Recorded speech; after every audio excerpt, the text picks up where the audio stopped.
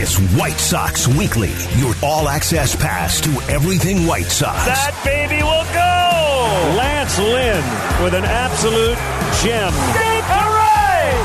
It is gone! It's a no-hitter! Carlos Rodon! What a performance! Now here's your host, Connor McKnight.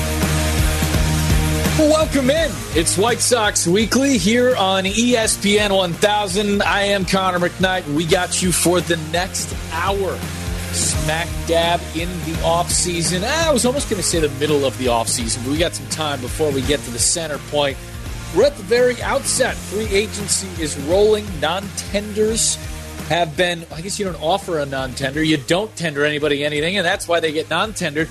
Non-tenders have increased the free agent targets out there, trades floating around, and some getting sent in to the league office and moving some outfielders here and there. And, of course, your awards winners and runners-up were announced. Some big news for the White Sox over the last couple of days. And some of it, I think, was pretty well expected.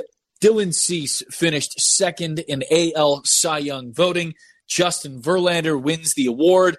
He's won that a handful of times already. Verlander had one heck of a season and a well-deserved AL Cy Young. We talked a lot in the last 2 months of the season as Dylan was kind of making that run and putting everybody on notice that he might be the only guy in the league, in the American League, to challenge Justin Verlander for the Cy Young. There was that matchup between Verlander and Cease late in the season, a White Sox-Astros game that didn't go really to either starting pitcher's advantage, although I guess more to Verlander's than to Cease's. And it might have been a scenario where you saw something really cool happen, but alas, it turned out to not be the case.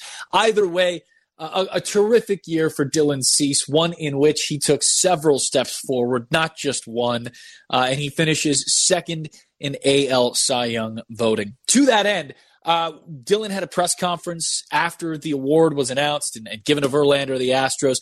Ethan Katz, White Sox pitching coach, spoke a bit as well, not only about Dylan Cease, but also about some other White Sox pitchers that are under contract. So I want to bring you some of the sound from both Dylan and from Ethan as we get started here this afternoon.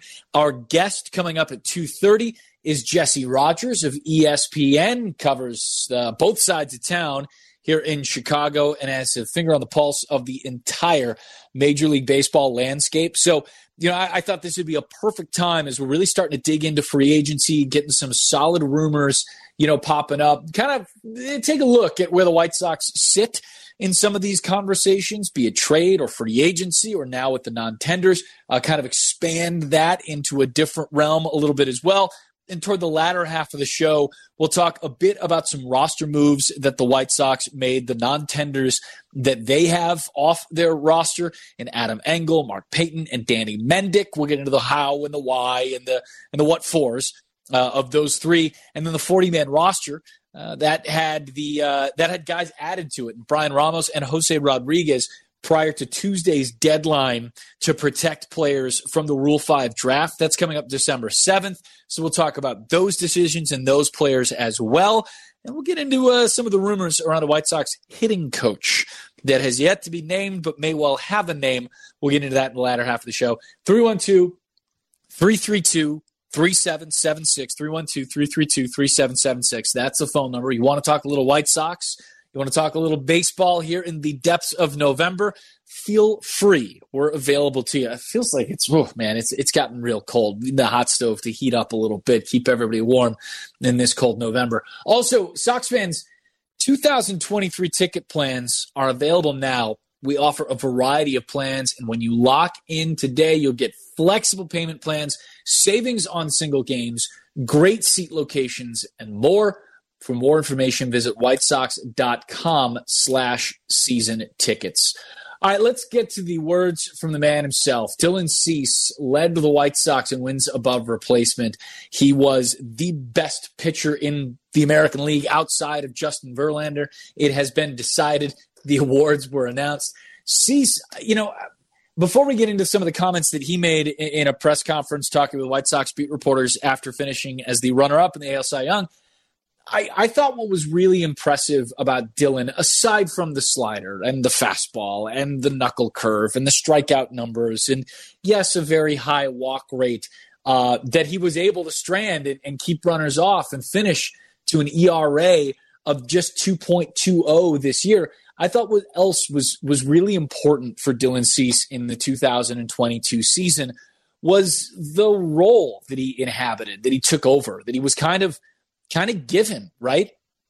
You started the year and Lucas Giolito had the opening day start with Lance Lynn already on the injured list, having gone through surgery. Then, in his first start of the season, Lucas Giolito suffers the abdominal strain that sets him back for 2 weeks, and then COVID, about a month and a half, I think, after that. So in a very real way, just in terms of guys on the roster, Dylan Cease had to be that number one. The expectations were there for Dylan. And despite the White Sox finishing at 81 and 81 in the 2022 season, a very disappointing finish given the expectations that were on this team, those expectations were still there throughout the bulk of, if not the entire season, save for the last 2 weeks. So this is Dylan Cease not just ascending in terms of performance and production, and an ERA plus of 180 and throwing 184 innings and posting 32 starts for the second straight season and nearing a no-hitter 1 out away against one of the best batters in baseball, Luis Arias, that near no-hitter against the Twins in the middle of the summer as well. This is a guy who needed to be the one on a team that had championship aspirations. And he more than accomplished those goals. He more than fit that role. He didn't really shy away from any of that. So I thought that was a real big, point to Dylan Cease's favor in 2022. And I think also, when you look at his second half, yes, there's a couple of starts there toward the end where Dylan wasn't the guy he was for the rest of the season, but he wasn't an all-star in the middle of July. He did not go west with the rest of the American League All-Stars. And that snub, I think, is something that might have, thrown some guys off. Dylan really expected. I remember talking to him for this show, for White Sox Weekly, as the White Sox were, I think, headed to Minnesota in that final series before the All-Star break. And we talked, Dylan, you're probably headed to LA. You're probably going to be an All-Star. How's that make you feel? And we, talked around a little bit hypothetically. He was ready for it. He was excited about it, and he didn't get it. But he did finish second in Cy Young voting, and I think that was pretty cool as well. Anyway, Dylan spoke to reporters earlier in the week after finishing second in AL Cy Young voting. He, as Dylan usually does, he's got a good head on his shoulders and a good perspective as well. He's already moving on to 2023, but he did talk about the year that was and reflect a little bit. I've already pretty much put this last season behind me. I'm focused on, 2023 and beyond.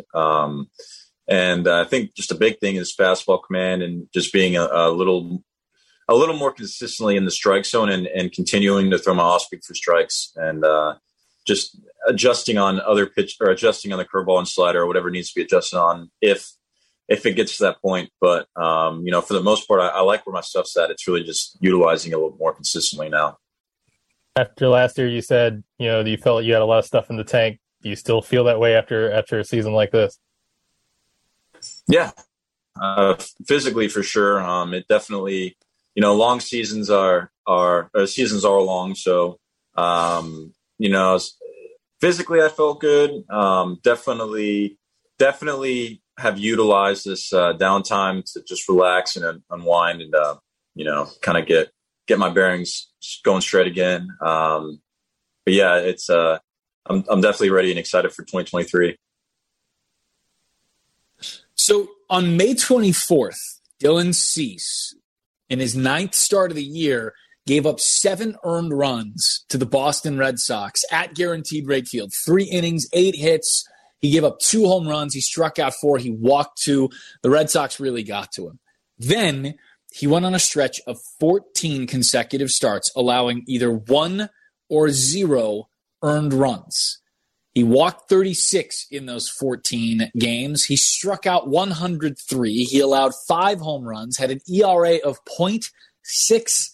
6 in those 14 games and threw 82 innings in total. Cease talked a bit about a historic 14-game stretch in the middle of last season.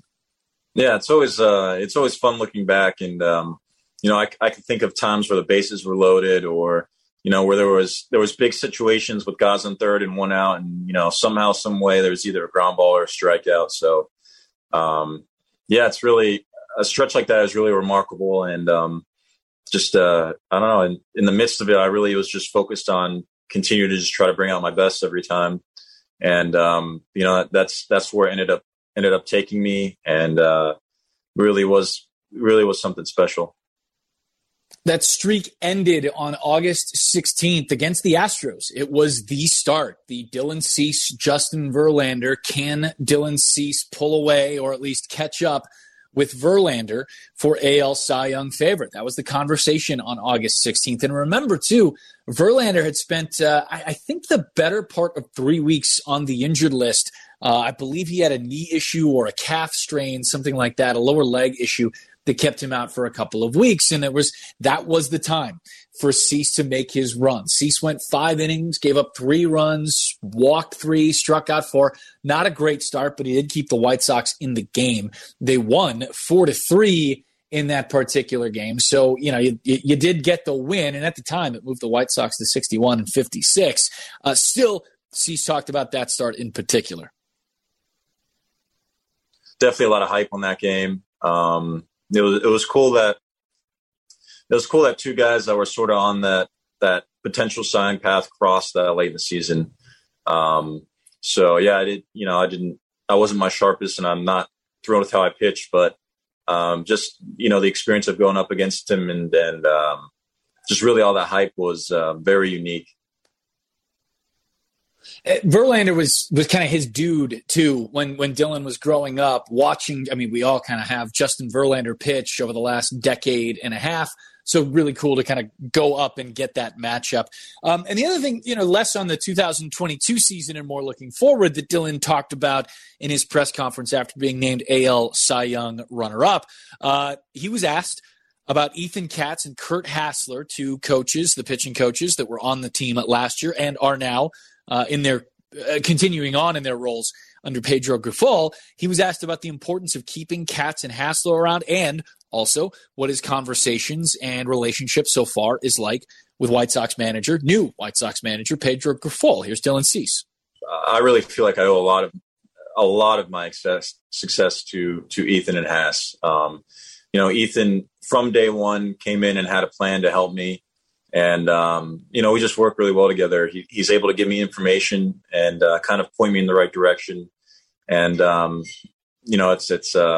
it's nice not having to put a lot of mental energy on that side. And I can just put it into the process of actually what do I have to do to get better.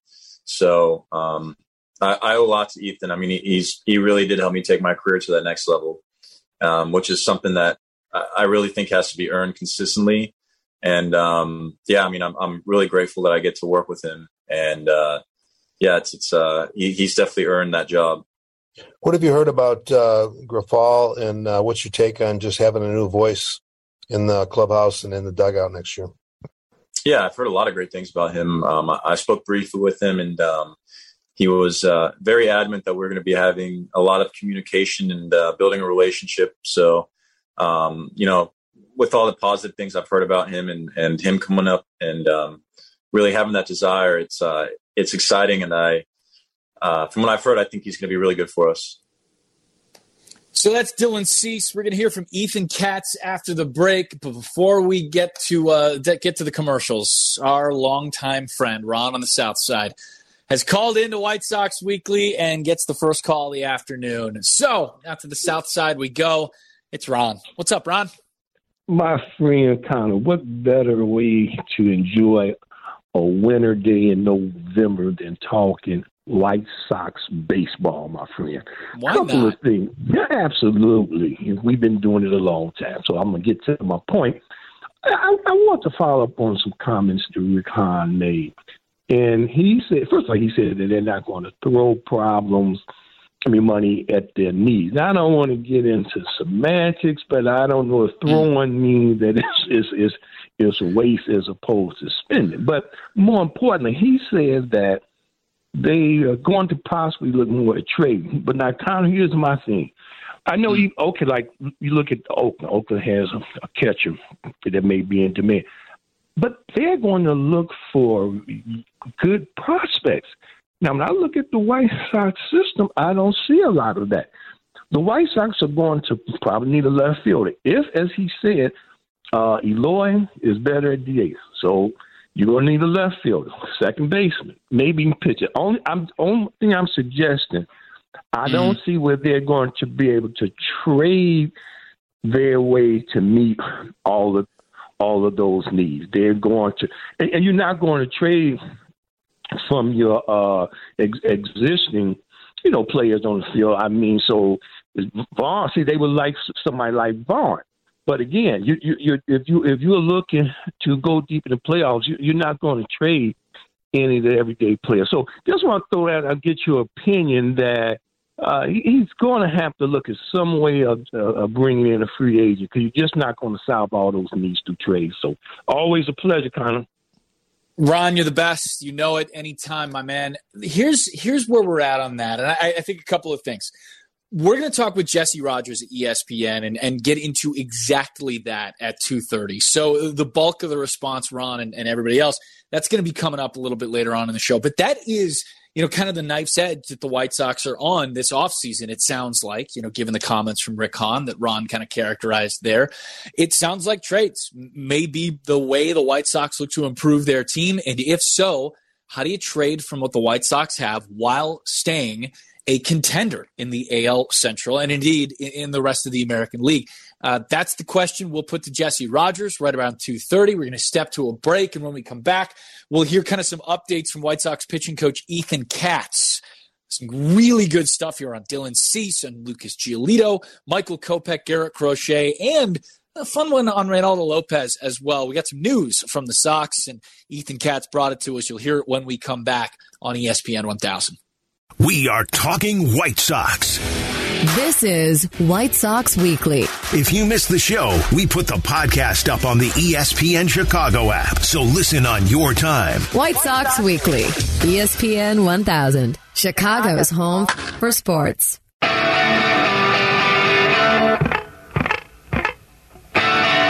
This is White Sox Weekly. I'm Connor McKnight.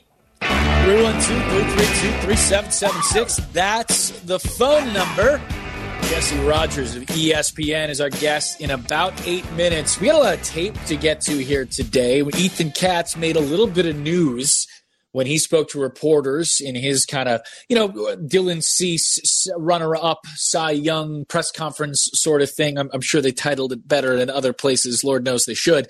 But Ethan talked a lot about a number of pitchers on the White Sox roster, and I thought we should get this to you quick as we can. So here is White Sox pitching coach Ethan Katz on the strides that Dylan Cease made throughout 2022. I was very happy for him. I mean, I wanted to see him coming first, and it didn't happen, but I think that was a little anticipated with the year that Verlander had and how he finished. And so it was just great. I was really happy to see him finish in second place. Obviously first was a better target, but I was very happy for him, the work he put in and getting recognized for that, especially getting snubbed from the All-Star game. So, coming in second and not being an All-Star, I think says a lot about the season he had and how he finished, and that wasn't a distraction to him. So I'm very happy. I mean, that can really, it did bother him. And when he didn't get announced as being an All-Star, to getting this, I think is a little bit more rewarding. So I'm happy for him. But, the year he had and his progression has been, it's been evolving for a couple of years now, just watching the day-to-day work, the conversations we have, the belief and trust in his stuff. He's grown a lot. Some of the stuff that I've commented on is his ability to control the running game.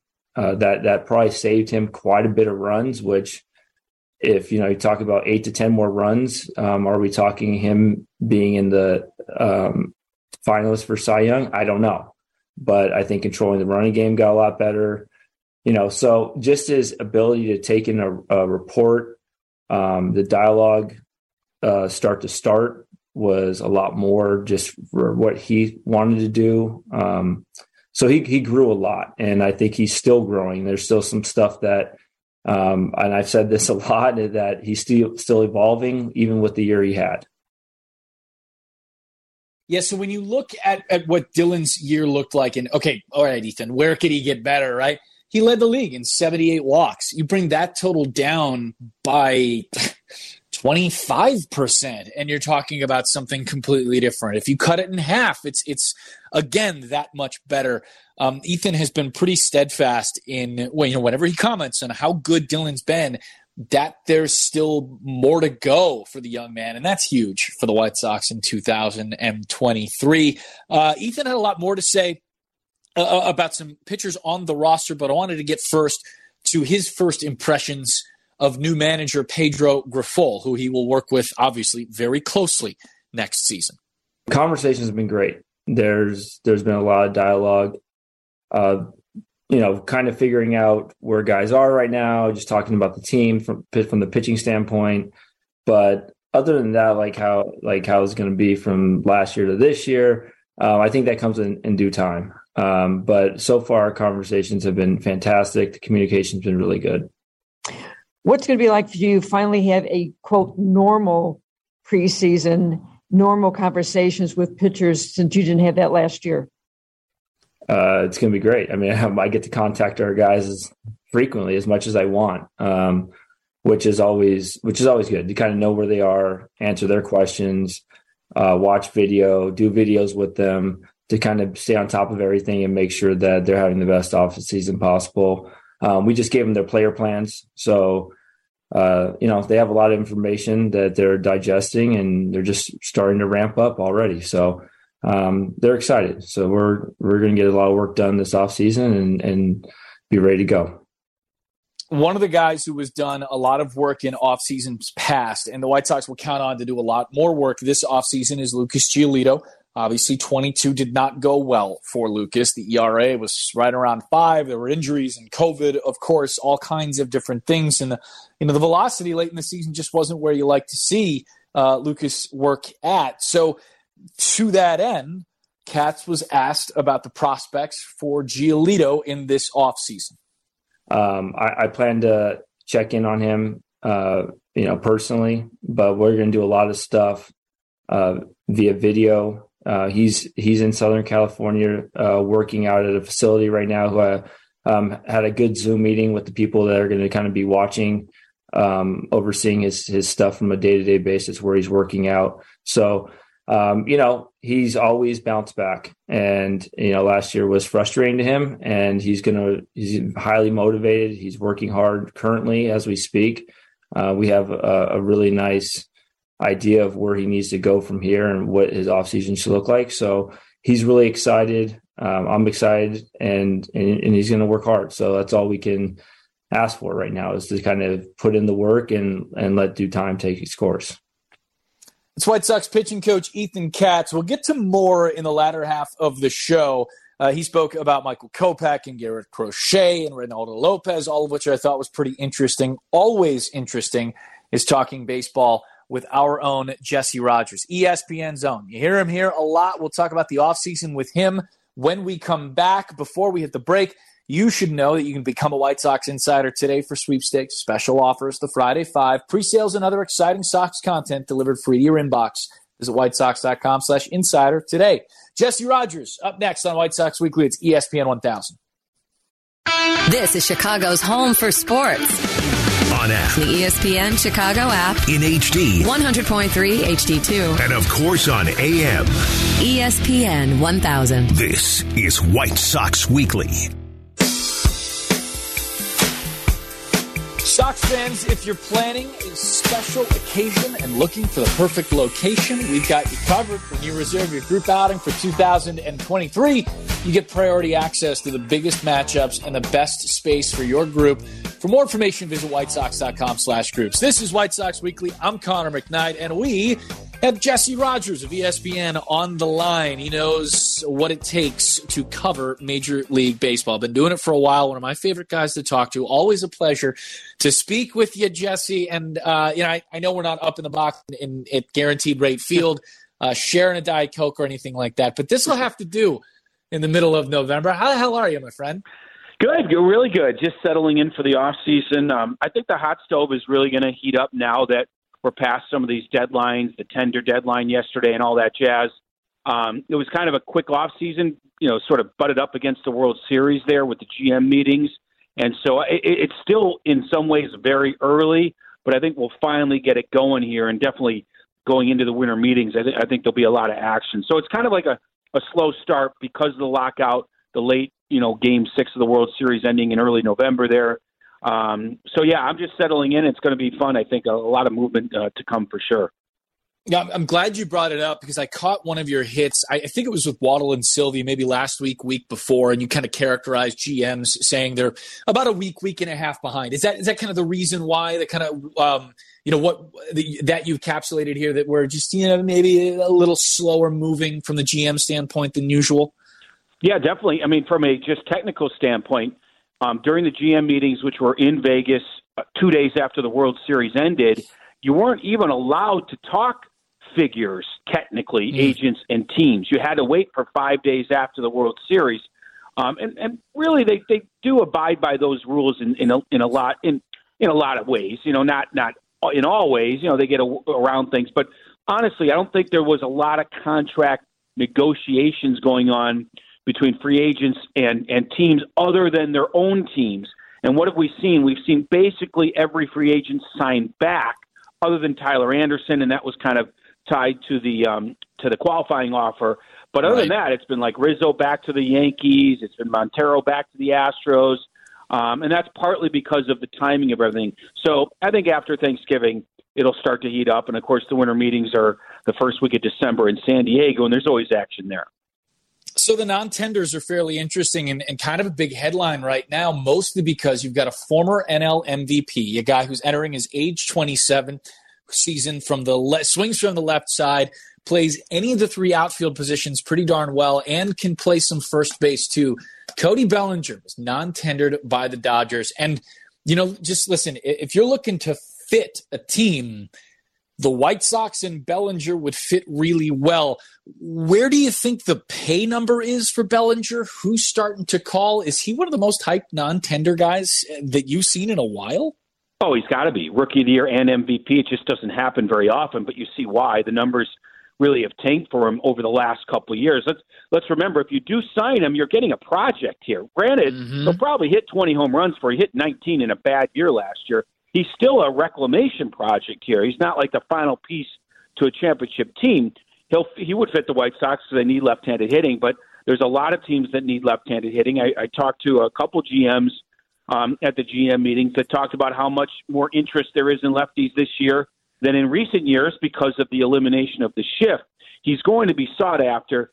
He's going to make $10 million plus. Like he could have made 18 in arbitration. So he's certainly going to make more than $10 million, probably maybe 12 or 13, something like that. The question, Connor, is Scott Boras taking him into a one-year rebuild his value type of deal, or is he still going to try to get a multi-year contract because the value for left-handed hitting is so great and he does have some proven history? I have a feeling that he's going short-term to rebuild the value because he's at such a young age. And the one thing I know about Scott Boras, and I guarantee you no one else is talking about this, is that he takes players to places where they hit. And granted, Bellinger's been in the NL West his whole career, so yes, these numbers are going to be a little bit slanted. But the Colorado Rockies might have a leg up on Bellinger because his numbers at Coors Field, which is not a surprise, are really good. Better than San Diego, better than any of the NL West teams, which have the larger sample size. He's taken a few at-bats at Guaranteed Rate. He's taken none at Wrigley Field, for example. I just know how Boras thinks. If it's a pillow contract, if it's a one-year deal, he'll direct them somewhere that he can put up numbers. And certainly guaranteed rate is a place you can do that for a left-handed hitter, much more than Wrigley Field, for example. The ball usually flies to right field for lefties in the summertime.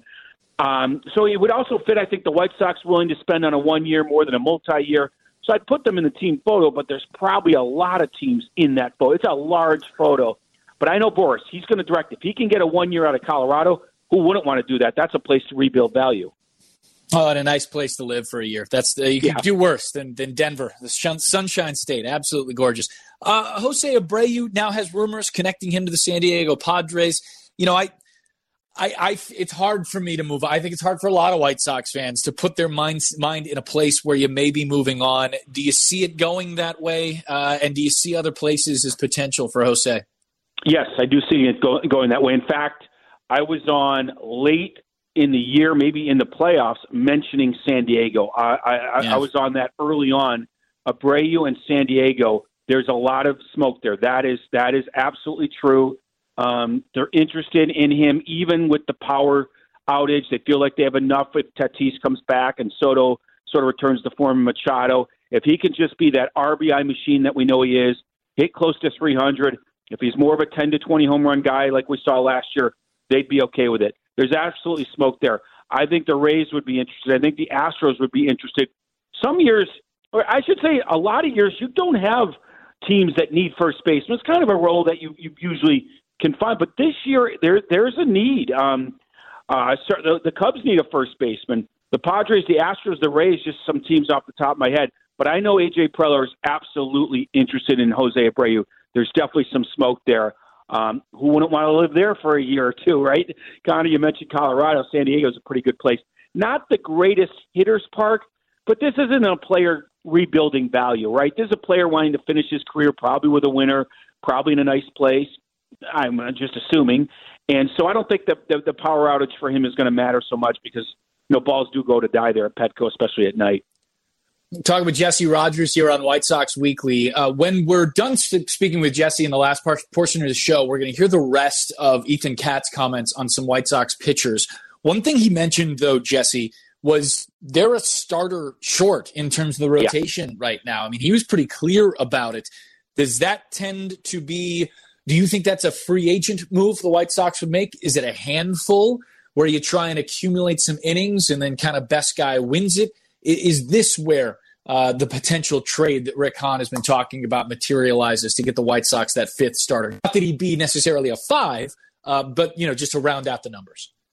Yeah, I mean, obviously there's different avenues to go there. I think this is the one place they might spend a few dollars. I don't think they're going to spend a lot. They've kind of been on record about that. But they do need depth in that rotation. They saved a few bucks yesterday in non-tendering a few guys, including Adam Engel. I mean, if there's a 1 year, $5-6 million deal to be had, I think they would spend it on a pitcher. Maybe it's 2 years and $12 million, something like that. Think back rotation guys, whether it be maybe a flyer at Wade Miley if he was healthy. In the vein of Johnny Cueto last year, but maybe a little bit more of a sure thing. Not that Cueto, he certainly turned into a sure thing, but he was a minor league invite at the time. So yes, right. I think there's a 4 or 5 that you could spend a few dollars on. I mean, they've got to sign a couple guys, right? I mean, they can't just go via trade on everything. So I think that's the avenue where they can find Rich Hill. Think of somebody like that, sort of maybe late in their career, maybe sort of a former proven commodity that you think has something left as a 5, and you're willing to spend $5, $6, $7 million on. Maybe a 2-year deal if it calls for it. But yeah, I think that's the free agent route they could go to more than a trade. So Jesse, here is the kind of the big question around the White Sox, and I know it's kind of the same thing we've been talking about since the season ended. But now that we've got some clarity, we're further into the offseason. How do you see this now? Rick Hahn, White Sox general manager, mentioned that trades might be the route for them.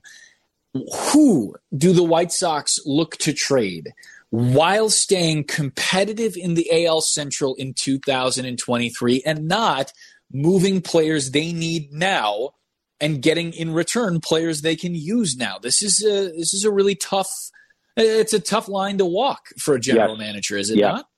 It's a tough needle to thread, especially if they're not going to spend a lot of money. If the payroll is going to be similar, he really has to walk a fine line. Like in a perfect world, I guess, let's pretend that Jose Abreu was under contract still, and he was still producing, which he pretty much did last year. Yeah. That's where you'd say, okay, we are redundant here with Sheets, Vaughn, and Abreu. We've got to trade one of the younger guys and get something for him. But now that Abreu is moving on, you're not as redundant in that position. And that was the only place you were really redundant, right? Don't have a prospect sort of pushing, I don't know, Tim Anderson out the door right now, right? Or Eloy or someone like that. It's kind of a tough one. Now, people talk about Liam Hendriks. Yes, you could get a lot for him probably. But like you said, if you're trying to win, that's a huge hole. That's the one area that I think they're going to be okay in, right? The back end of the bullpens, they did a lot of work last year. They don't have to do a lot of work this year. But if you trade Liam, all of a sudden you have a hole there. However, sometimes you can roll the dice with the closer, right? In some ways, if you're in a desperate situation and you think you can get a haul for him, you figure that out in spring training, or you give Graveman the job, and if he's not good enough, you make a trade in July. You know, that's one place you could do it. The other one, of course, is Lucas Giolito has 1 year left. You won't get a ton, but you could get a couple, 3 guys for him because he is a starting pitcher. You're not going to necessarily get an equal major leaguer back, but he's a legit starter who had a bad year. Now, when the shortstops sign and the dust settles, and there's a couple teams that still need one, Tim Anderson is very affordable. That would be a major shift in that White Sox clubhouse and in that lineup. But like you just said, if you trade Tim Anderson, you got to replace him. If you trade Andrew Vaughn, you got to replace him. If you trade Liam Hendriks, you have to replace him. And there's just no one but Oscar Colas really pushing anyone, and he's already got a spot basically in right field. It's a tough line to walk. Now, having said that, you might weaken yourself at closer, but strengthen yourself in 3 other places, and you feel like that trade-off is good enough. I didn't enter the offseason thinking they would trade Liam Hendriks, but I have to leave any possibility open. I don't think they would trade Eloy Jimenez. I think he'd probably get 75 cents on the dollar because of his injury history, but I have to leave every possibility open and just go back to what I said. Maybe you strengthen 2 areas or more, and while you're weak in one. That's the best way I can say it. Jesse, appreciate it as always. And assuming Twitter is still alive in the coming weeks, White Sox fans can follow you there for all the latest on the Major League Baseball hot stove. Thanks, man. You got it. Anytime, Connor. Be well. All right, that's Jesse Rogers, covers the league for ESPN.com. And like I mentioned, you can follow him on Twitter, as long as Twitter's still a thing, at Jesse Rogers, ESPN. More to come on White Sox Weekly. I mentioned there's a couple more Ethan Katz comments that I want to bring to you that may talk to exactly what Jesse and I were talking about just a few minutes ago. It's ESPN 1000. Follow Chicago's Home for Sports on Twitter at ESPN 1000. Welcome to White Sox Weekly on ESPN 1000. Last little bit here on White Sox Weekly. I'm Connor McKnight. You can stay up to date on all things White Sox by following the team's official social media accounts. Don't miss a minute of the action on and off the field. Follow the White Sox on social today. They're at White Sox everywhere you're on social, including Twitter, for as long as it exists. At C1 McKnight is where you can follow me for as long as Twitter exists. We had a lot more from Ethan Katz I want to get to before we're out on the show. I did want to update you on a couple of roster moves the White Sox made. Non-tenders, Adam Engel, Mark Payton, and Danny Mendick. White Sox general manager Rick Hahn kind of made comments that they'll stay in touch with some of the non-tenders. It's not often you see teams re-sign their own non-tenders, but the White Sox did so with Carlos Rodon from 2020 to 2021. That worked out fine for them. And Carlos, to be honest with you. Danny Mendick, I think, might be in that mix as well. The White Sox are thick with middle infielders. But Mendick played well last year, and they may well need, it's a larger mix at second base depending on what they're going to do in free agency or with trades. The 40-man roster expanded by 2 when Brian Ramos and Jose Rodriguez, both infielders in their own right, Ramos a little bit on the left side and Rodriguez more up the middle, were added to the 40-man roster. Ramos played he will be 21 in March. Jose Rodriguez played in his age 21 season, had the hamate bone surgery late in the year. So that's where the White Sox are at in terms of some of those moves, protecting some of their own and moving on from Engel, Peyton, and Danny Mendick. Ethan Katz spoke with White Sox beat reporters, and I wanted to play just a couple more for you, updating you on kind of the state of the White Sox pitching infrastructure. We already played some of his comments on Dylan Cease, finishing second AL Cy Young voting, and on Lucas Giolito as well. Here's the latest from Ethan Katz on White Sox starter Michael Kopech. That's the plan. That was the whole reason for the surgery, was to kind of fix that and get his leg right for this next year. So he's currently in Texas. He's rehabbing. It's going well. It's going to be a little bit slower progression than we originally thought, but he's still on track to be ready for spring, full go. We have it mapped out for him breaking camp, being able to finish camp at 5 innings and 85 pitches, which will put him in a good spot to start the season. So he's in a good spot. Rehab's going well, and he just has to keep crushing his rehab, and everything needs to keep going north. So he's doing well, and we expect him to have a normal offseason here shortly. Normal offseason is good, especially considering the last couple of off seasons for no one have been anything close to normal. That's big too for Kopech. 5 and 85 when breaking camp looks like right about where you'd like to be. Maybe just a touch behind, or maybe not behind, but maybe cautious is a better way of saying where that might be for them. Still, with Ethan, and we'll get to it in a bit, but with Ethan kind of saying we're looking for an extra starter, that rotation has 4 in it right now. That's despite the fact that Davis Martin threw really well for the White Sox down the stretch up to that final start of the season. They're at 4. So more innings, maybe something the White Sox need to sign to that 26-man roster. Garrett Crochet may provide some innings for the White Sox in 2023, but it does sound like they're all going to be out of the bullpen, or at least the bulk of them it will be. Here's Katz on Garrett Crochet. Obviously, the rehab process is still ongoing. He's at 120 feet. It's feeling good. So he's progressing nicely, and I think it's just a matter of how he keeps progressing. When you're dealing with Tommy John, guys come back in 10 months, 12 months. Some guys take 14, 16 months. So, obviously he's very important to what we do in the big leagues, and whatever role that is, that's to be determined. But right now he needs to get through his rehab, and that's going well. And he should be an impact in some sort of way next year.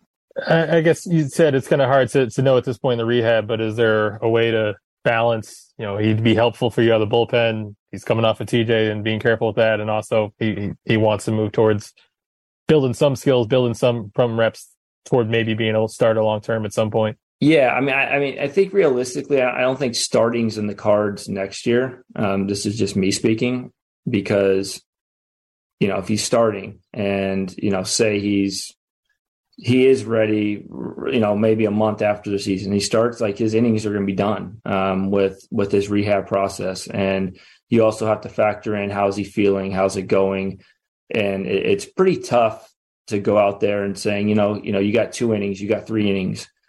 That kills a bullpen. So you're looking at maybe a piggyback situation, just thinking creatively. I don't know if that's realistic.